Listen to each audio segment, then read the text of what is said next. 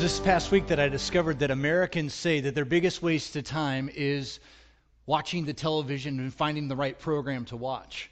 But we've upped it because we're a nation that overindulges ourselves. Not only do we now watch TV and find the perfect thing to watch, but as soon as we find the perfect show to watch, we immediately pick up our iPhone or our tablet and we go to it and we troll around to see what's on social media sites.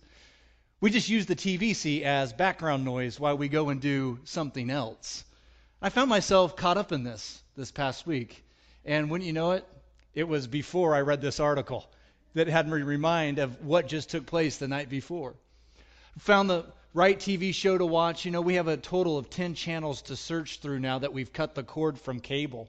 And after spending about 15 minutes just finding the appropriate show, I immediately went to my smartphone and took a look what was going on Instagram and Facebook and on Twitter and see just the latest happenings. And I just thought it was so funny because in our living room, at the focal point of our living room, every chair in the living room points to our 50-inch plasma screen TV. And yet here I am squinting at my 4-inch iPhone screen. So my kids come running in and they say, "Dad, what are you doing?" I said, "I'm watching TV." They say, "Then why are you looking at your phone?" Oh, the wisdom of children. The wisdom of children. And I wanted to say, I guess because I'm wasting my time is what I'm doing. You know, I had that time spent finding the right TV show so that it would become background noise for me to look over things that weren't really meaningful to me in life, checking the news or looking at the weather. And I saw that stuff and said, wow, I could do a lot better with the time that God's given me here on earth. Maybe you have moments like that in your own life as well. Moments of clarity where you just kind of wake up, pull your head out of the sand, and you realize, wow, am I spending my time the best way that I possibly can? Is this constructive for me as a spiritually minded person? In the book of Job, Job has this moment of clarity because life has crumbled down around him, and he sits on literally the dung heap of life. His life is ruined, and he looks up to God and he says, "God, man's days are numbered." That was his reality moment of, I better get my act together because I only have so much time here on this earth. And my life came that close to being lost. Everything around me's gone, and my life came that close to being lost. And now, Lord, I want to make the most of my days.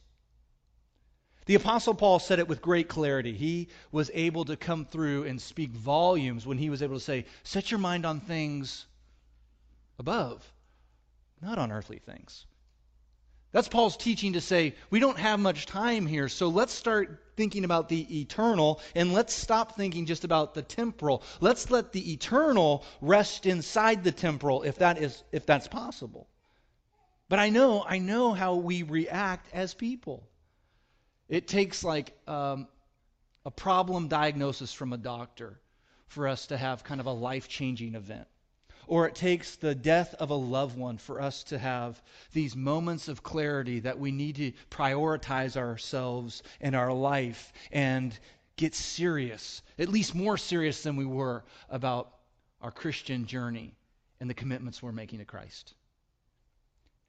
In the second chapter of Acts chapter 2, verse 42, we read this last week.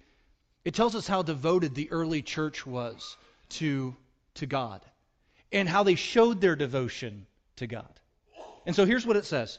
The early Christians, they devoted themselves to the apostles' teaching. Now, I'm not an apostle, I'm just Matt, but that's what you're doing now. And to the fellowship, that's what we get to do when we meet together early before service, in between services, or Bible fellowship groups, small groups, and other events. The breaking of bread, that's communion. We'll do that here in just a moment. And into prayer, those moments of times that we have prayer together corporately and in solitude. That's how they devoted themselves. That word devotion is a word that means to adhere to. They adhered to the apostles' teaching. They adhered to those things. It was like super glue to them. They weren't going to break away from those. Those were what we call principles of their meeting together. They didn't just get baptized, rejoice in their baptism, and just celebrate the baptism and then walk away. They were baptized, rejoiced in their baptism, and then became eager to learn about the God that had rescued and saved them. Now, last week, you made some commitments to the Lord that just wowed me. Wonderful commitments to make this time, this hour, more meaningful to you. And some of you took the post-it notes that were on the sermon notes section in the chair rack, and you went around the room and you put some sticky notes on some areas that were all around, and it forms this beautiful picture. Now, some of you don't see it so well. That's the face of Jesus. And we said that when we all pull ourselves together and we make this time more meaningful, the focal point of our worship becomes a great picture of what we're called to do and to worship. And that is, we're called to be like Christ, and we're called to worship Jesus Christ. And the staff went around the room this past week, and we prayed over those things, and we were just blown away because you understood the exact things that keep you from making this moment more meaningful. And all the illustrations and examples that I set before you, you knew exactly what they were. So many of you just wrote down things that were just unbelievably serious to your life about preparation and being on time and opening up God's Word as we studied together, and to let your mouths move as we worship and sing God's praises. Last Sunday, you made a conscious decision to take a step of devotion in the right direction. And this morning, I'm asking us to do the same thing.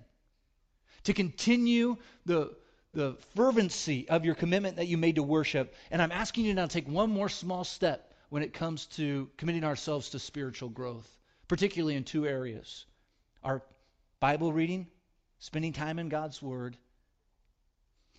and the devotion to prayer like the early church. Let's look first at how we can commit ourselves to more time in God's Word. Jesus told us that the sky and the earth won't last forever. But Jesus said, my words will last forever. Now that means everything one day is going to dissipate, but the only thing that's going to remain are the teachings of Jesus. Those are the only things that are going to remain consistent forever. Now this book contains the words of Jesus. It expresses how God has worked through human history to restore the relationship with people like you and me. This book has been attacked. This book has been burned. It's been criticized. It's been banned. Men and governments have tried to wipe out this book. It was the French writer Voltaire that said, in 100 years, the Bible and Christianity will be swept out into existence and will just pass into history. You know, the tradition of that story is that 50 years later, after Voltaire said that, Christians went and bought the printing press in his home to reproduce more Bibles. This is a powerful book. Billions of lives have been transformed because of what is written in the pages of this book. Lives have been challenged to be changed. This book is a dangerous book because this book is dangerous because when we read it, it has the power to change you. It gives you a new direction for life. It gives you a new meaning and purpose for how you live your days. David said to God about this book that your word is a lamp for my feet and it's a light to my path. By your word, Lord, it shines light onto this darkened, dangerous path that I'm traveling called life. Talking as a guy, I can't imagine a single day. I can't imagine a single day without having the wisdom and the guidance and the strength and the conviction that this book brings to me. The New Testament, in the book of 1 Peter chapter 1, it says these words.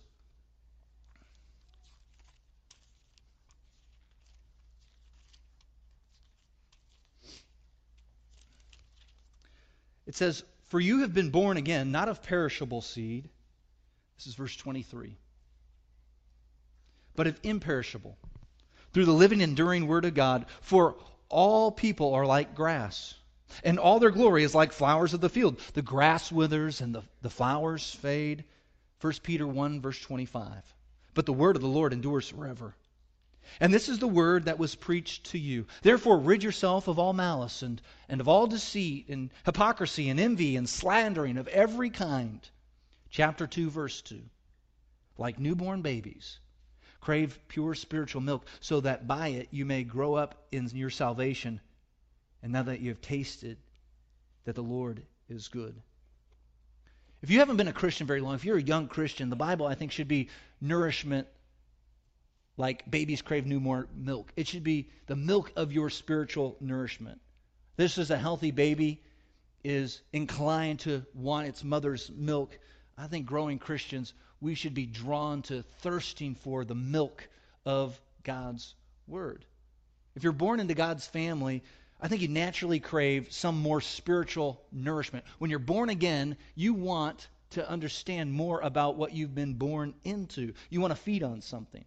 Jesus said, "Blessed is the man that hungers and thirsts for righteousness, for they will be filled." And when you study and you digest this book, it feeds your soul. It gives you strength for the day. It develops you spiritual muscles. It enlightens your mind. It's the primary source of spiritual growth, this book right here. You've seen the pictures of the somber pictures of those babies that are starving, maybe in a third world country, from malnutrition. Their faces are sunken in, their bellies are extended, and you'd think that those starving kids would just be so hungry. But you know, when relief workers go in, I've read when they go in to help those that are malnutrition, that they have to force feed those infants because they have no appetite anymore. And so they give them small sips of milk, or they give them small morsels of food, and they force feed those children so that they regain their appetite again. Friends, having no appetite is a sign of a serious illness or sickness. And there's some undernourished Christians, I think, that just don't have an appetite anymore for God's Word. They haven't fed on it in so long, and because of that, they no longer see the need or the appetite for it. And I want to tell you, you can't be force-fed at church. We can only create a thirst for God's Word. But friends, it's this book that brings to you the nourishment for spiritual survival. Just like 1 Peter 2:3 said, like newborn babies crave spiritual milk, so that in it you may grow up in your salvation. So the Bible is nourishment, like milk is nourishment for a young baby. But the Bible is also meat for those that are mature. Turn with me to Hebrews chapter 5, and in there it says, in verse 12 of chapter 5 of Hebrews, "In fact, though, by this time you ought to be teachers." So there is this plea by the writer of Hebrews to say, we should be really growing up in our faith here. We shouldn't just be stuck on milk or paused on puberty. We should be growing up in maturity. In fact, though by this time you ought to be teachers, you need someone to teach you the elementary truths of God's Word all over again. You need milk, not solid food. Verse 13, Hebrews 5. "Anyone who lives on milk, being still an infant, is not acquainted with the teachings about righteousness. But solid food is for the mature, who by constant use have trained themselves to distinguish good from evil." If you've been a Christian for a long time now, you know that you need to grow up from the milk to the meat of maturity of the Bible. And that's what's going on. God is admonishing those Christians to say, let's get strong in the faith. Let's just not crave the simple truths of the faith any longer. Let's dig into the Word of God and let's eat some meat together. After all, wouldn't you think it'd be kind of strange if a 10-year-old came to the table and said, I just want some breast milk and some Gerber baby food. That's not normal. And so what the writer of Hebrews is trying to imply is that's not normal for Christians just to be stuck on the elementary truths as they grow up in the Lord. They ought to move from the milk to the meat. Friends, the Bible is more than just a religious book. This is something that we can chew on. This helps to whet our spiritual appetite, and it allows our bodies and our soul to not just crave the words of these pages, but to crave a more intimate relationship with the one whom these pages are about. God the Father, God the Son, and God the Spirit that dwells within us. Friends, it's in this book, as you grow and mature, that you find out that it's not just about salvation, that there's so much wisdom found in this book. Like wisdom, like how do I treat those that are hard to forgive? This book has the answers. How do I love those that don't seem to want to love me back? This book has the answers. How do I overcome addiction in my life? This book has the answers. How do I change my attitude from negative to positive, or from being angered to now being soft? This book gives us the answers. How do I know what God's will is for my life? It's in the book. How do I develop holiness for my life? It's found in this book. How do I prepare for the Lord's imminent return? It's in the book. And this Bible becomes so much more than a religious book. This Bible becomes a relationship book. How do I strengthen the relationship with this God that saved me and has worked through history and shown me his love and has brought me to this point and has redeemed me?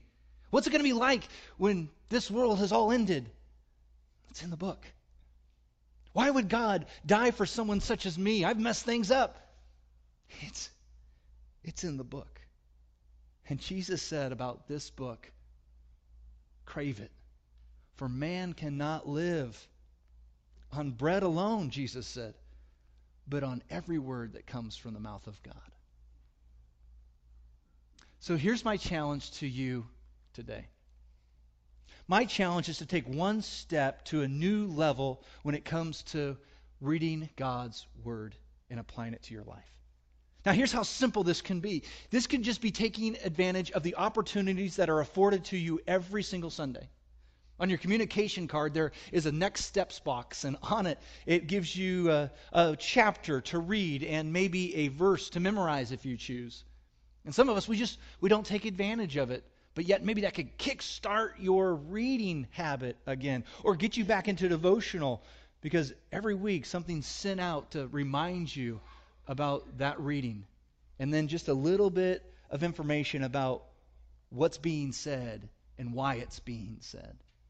Maybe for you, you're someone that just says, I want to read a chapter every day and up your level of commitment. Maybe for you say, I want to read a book. I just want to start on a book, like a gospel or one of Paul's letters, and just begin to read through it. Not a chapter a day, but just systematically read through it. I might miss a day or two, but I just want to commit to it, to reading one book out of the New Testament. You know what I think would be appropriate? I think it'd be appropriate if you're a Christian and you don't ever read God's Word throughout the day, that you give God 30 seconds. Just read a verse or two. Download an app onto your phone to get the verse of the day.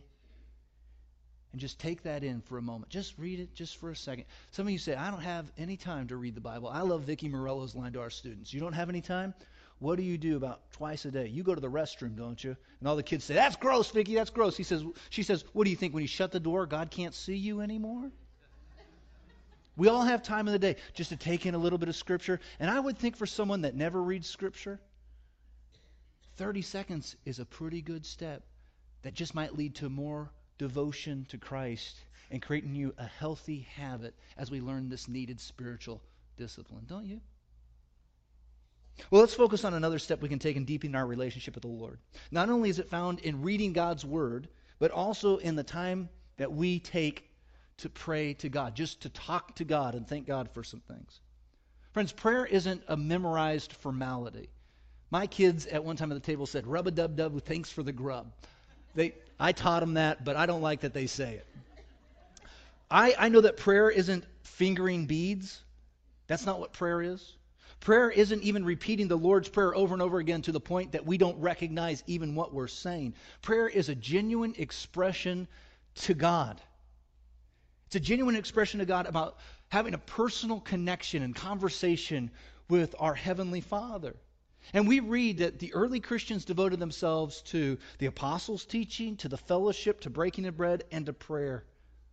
I know there were times where they prayed in large groups like we have here, and someone led the prayer, and others said amen to it as they were praying along with them.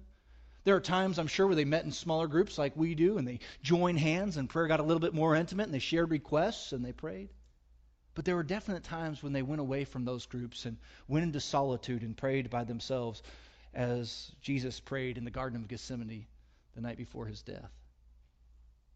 And that's my challenge to you today, is to find a time of solitude to pray. A time that you can carve out, maybe just a few seconds, maybe a minute. For some of you, you just increased it to like a half hour of time praying. That's not me. That's not who I am. I find it very difficult sometimes to pray. I have this eagerness to do it, but I have to force myself down to my knees sometimes to take the time to pray. And Jesus said, But when you pray, you go into your room, you close the door, and pray to your Heavenly Father who is unseen. Then your Father who sees what is done in secret will reward you. That's what I want to convince you of today. That when we pray, it works. God is listening. It may not have the answer that you hope for, but God's going to reward genuine prayer. He's going to listen. There are so many biblical examples of prayers changing things. So many biblical examples of God listening and answering the prayers of his people. I want to look at one, Exodus chapter 32. It's kind of an obscure one, but I think it's worth pointing out. In Exodus chapter 32, Moses is on Mount Sinai receiving the 10 Commandments. And the people, they are camping at the base of that mountain, and they're growing impatient because Moses, their leader, had been up there for almost a month now. So they wait on Moses, but he doesn't come back, and so they get upset by it, and they say to his brother Aaron, "We don't think Moses is coming back down the mountain. So would you form for us a new God? We want to worship a new God. We want to worship a God like the Egyptians used to worship, the ones that used to have mastery over us. They seem to have a pretty good time with their gods. We want a God like that." So they take some of their finest jewelry, they melt it down, turn it into molten gold, and they pour a new image to a God they begin to worship, a golden calf. And this golden calf is worshipped, and they're having a big hedonistic party down below, and the Lord becomes very displeased by what his children are doing. Well, it makes sense, doesn't it? God has just delivered them from the hands of the Egyptians of almost 400 years of slavery. He's marched them through the Red Sea, miraculously saving their lives from impending doom. And instead of worshiping him, they've turned their back on him, and the Bible says he became displeased by their behavior. Exodus chapter 32, let's look at verse 9 and 10. It reads, "I have seen these people," the Lord said to Moses. "They are a stiff-necked people. Now leave me alone so that my anger may burn against them and that I may destroy them. Then I'll make them into a great nation." You see what God wants to do? He's saying, Moses, I can work with you. You're workable. I'll work with the workable. But I can't work with these people down below. They, just in a month's time, saw my mighty hand, but now have turned their back on me. So God says, I'm going to destroy every single person down there that's worshiping this golden calf. And Moses, he's desperate as a leader. And he begins to pray to God, and he asks God on the people's behalf these things. Verse 11, Exodus 32. Let's look at the second half of verse 11. "Lord," he said, "why should your anger burn against your people, whom you brought out of Egypt with great power and a mighty hand?" He's asking God some questions. Why should the Egyptians say it was the evil intent that he brought them out to kill them in the mountains and to wipe them off the face of the earth? Turn your fierce anger, relent, and don't bring disaster on your people. Verse 13. "Remember your servants Abraham, Isaac, and Israel, to whom you swore by your own self, I'll make your descendants as numerous as the stars in the sky, and I'll give your descendants all the land I have promised them, and it'll be their inheritance forever." Look at verse 14. Significant. "Then the Lord relented and did not bring on his people the disaster that he had threatened." This is a real challenging passage of Scripture for those that believe that God has predestined everything that happens on earth. And I'll readily admit, I don't know how to reconcile what God's foreknowledge is and man's free will. But I do know this. The Lord relented from what he wanted to do. The New International Version reads, God relented. The King James Version reads, God repented. Now that's interesting. The New Living Version says, God changed his mind. Why did God change his mind? All because of the result of Moses interceding on behalf of the people. Because Moses prayed. One thing seems clear to me. God doesn't have everything about this world pre-programmed. We can alter the plan of God through our prayers. That's what Exodus 32 is teaching us, that the sovereignty of God is not meaning that God rules over us as though we're helpless puppets and we are predestined to do every single thing that we do.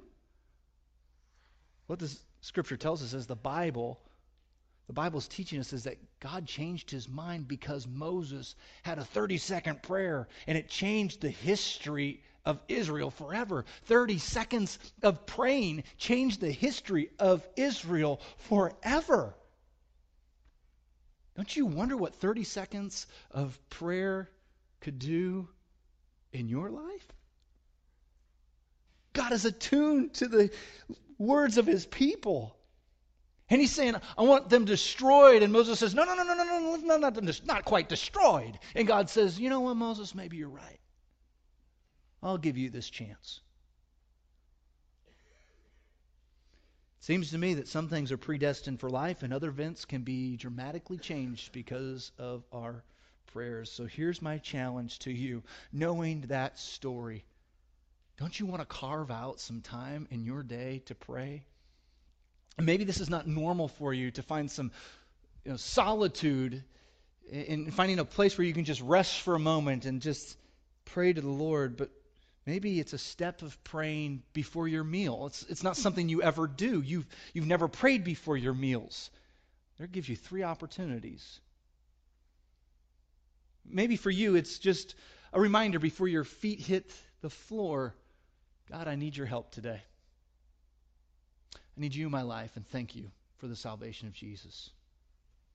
Maybe it's a prayer before the lights go out and your head hits the pillow. It might just be asking God for some help as you meet with a difficult client, or some nerves to be lessened and anxiety to be dropped as you walk into an important business meeting.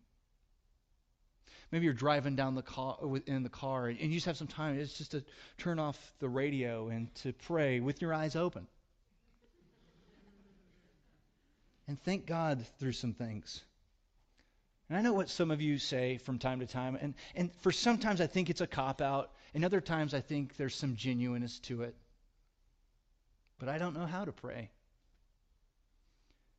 You know, the disciples of Jesus came to him, and they were with Jesus for a long time. They witnessed him praying, and they came to him finally and said, we see that there's power in this, but we just don't know how to do it. Jesus, teach us to pray. Do you remember how Jesus responded? He responded with what we call the Lord's Prayer today. We've titled it the Lord's Prayer, and this is the prayer. Would you pray this prayer out loud with me? Let's pray it out loud. Let's make this a prayer. Our Father in heaven, hallowed be your name. Your kingdom come, and your will be done on earth as it is in heaven. Give us this day our daily bread, and forgive us our debts as we have forgiven our debtors. And lead us not into temptation, but deliver us from the evil one. Now, I know some of you wanted to continue, and you wanted to add more to it. But Jesus never taught that part.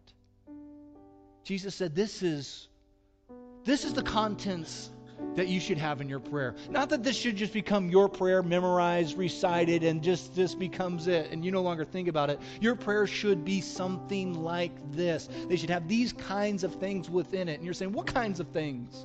I think the best way to understand the key elements that should be in our prayers is through a simple acronym called ACTS. A-C-T-S. ACTS. To help remind us the 4 key elements that should be in our prayer life. Acts. Our prayers should be that of adoration to God. There should be praise. Our prayers should have confession to God. God, we failed you. We want to do better. Our prayers should have thanksgiving to them. Thank you, Father, for what you've done and what you're doing. They should have supplication. That means, God, here's what I need. Here's what I desire. Here's what I want. Here are my hopes. Here's my anxieties. Here's my problems. Adoration, confession, thanksgiving, supplication. Our prayers should include those 4 elements, important elements. I just want to take some time right now. I want to take some time so that today you might begin to develop this great spiritual discipline of prayer. Would you bow with me? And then I'm going to ask you to pray prayers of adoration, whatever that means to you. Prayers of adoration. Tell God how much you appreciate Him. Express your love for Him.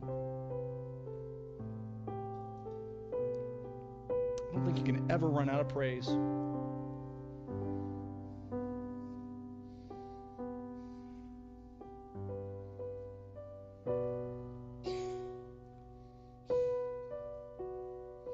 Would you move from adoration, praising His name, to confession?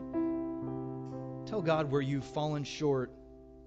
I think it's good to be specific.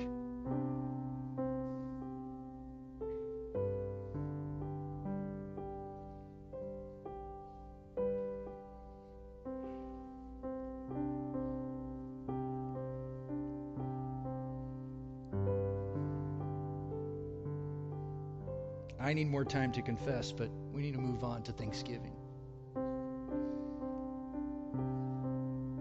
You have plenty of reasons to be thankful to God. Thank Him for His love, His faithfulness, His patience. There are so many things in your life, I'm sure, to give God thanks for.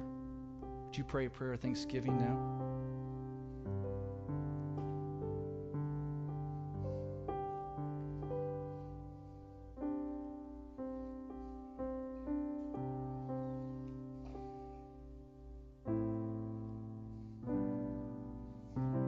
That big word, supplication.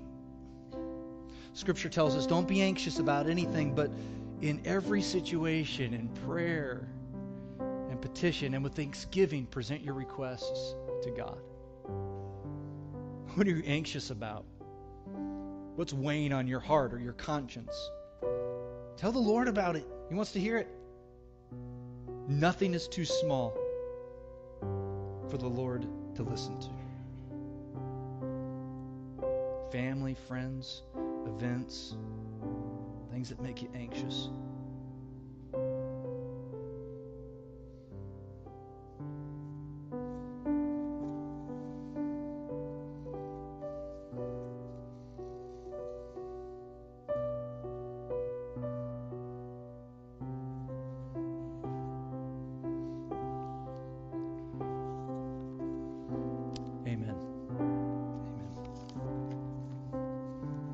The word amen means so be it. Lord, you've heard my request. So be it. I have emptied out my heart on you. So be it. So be it has some things to do from, would you listen, Lord? So be it. These are my petitions. To, Father, I may not get everything I've requested. So be it. Not my will, but yours be done. There's one prayer that I would love everybody in this room to make, and that is a prayer of confession and a prayer to ask Jesus Christ into their life. Maybe that's something you've never considered. You believe in Jesus, but you just haven't considered Him making Him Savior of your life or Lord of your life. I'd love to meet with you in just a moment. As we have a time to respond and to give our hearts to Christ and to worship His name, maybe you want to get out of your seat and make a move towards Jesus. And your next step's not Bible reading. Your next step is not spending time in prayer. Your next step's to be baptized into Christ and experience His death, burial, and resurrection and become a new creation. I hope for you today that you use this moment knowing that we don't have much time to get back. And that we recognize that today is the day of salvation.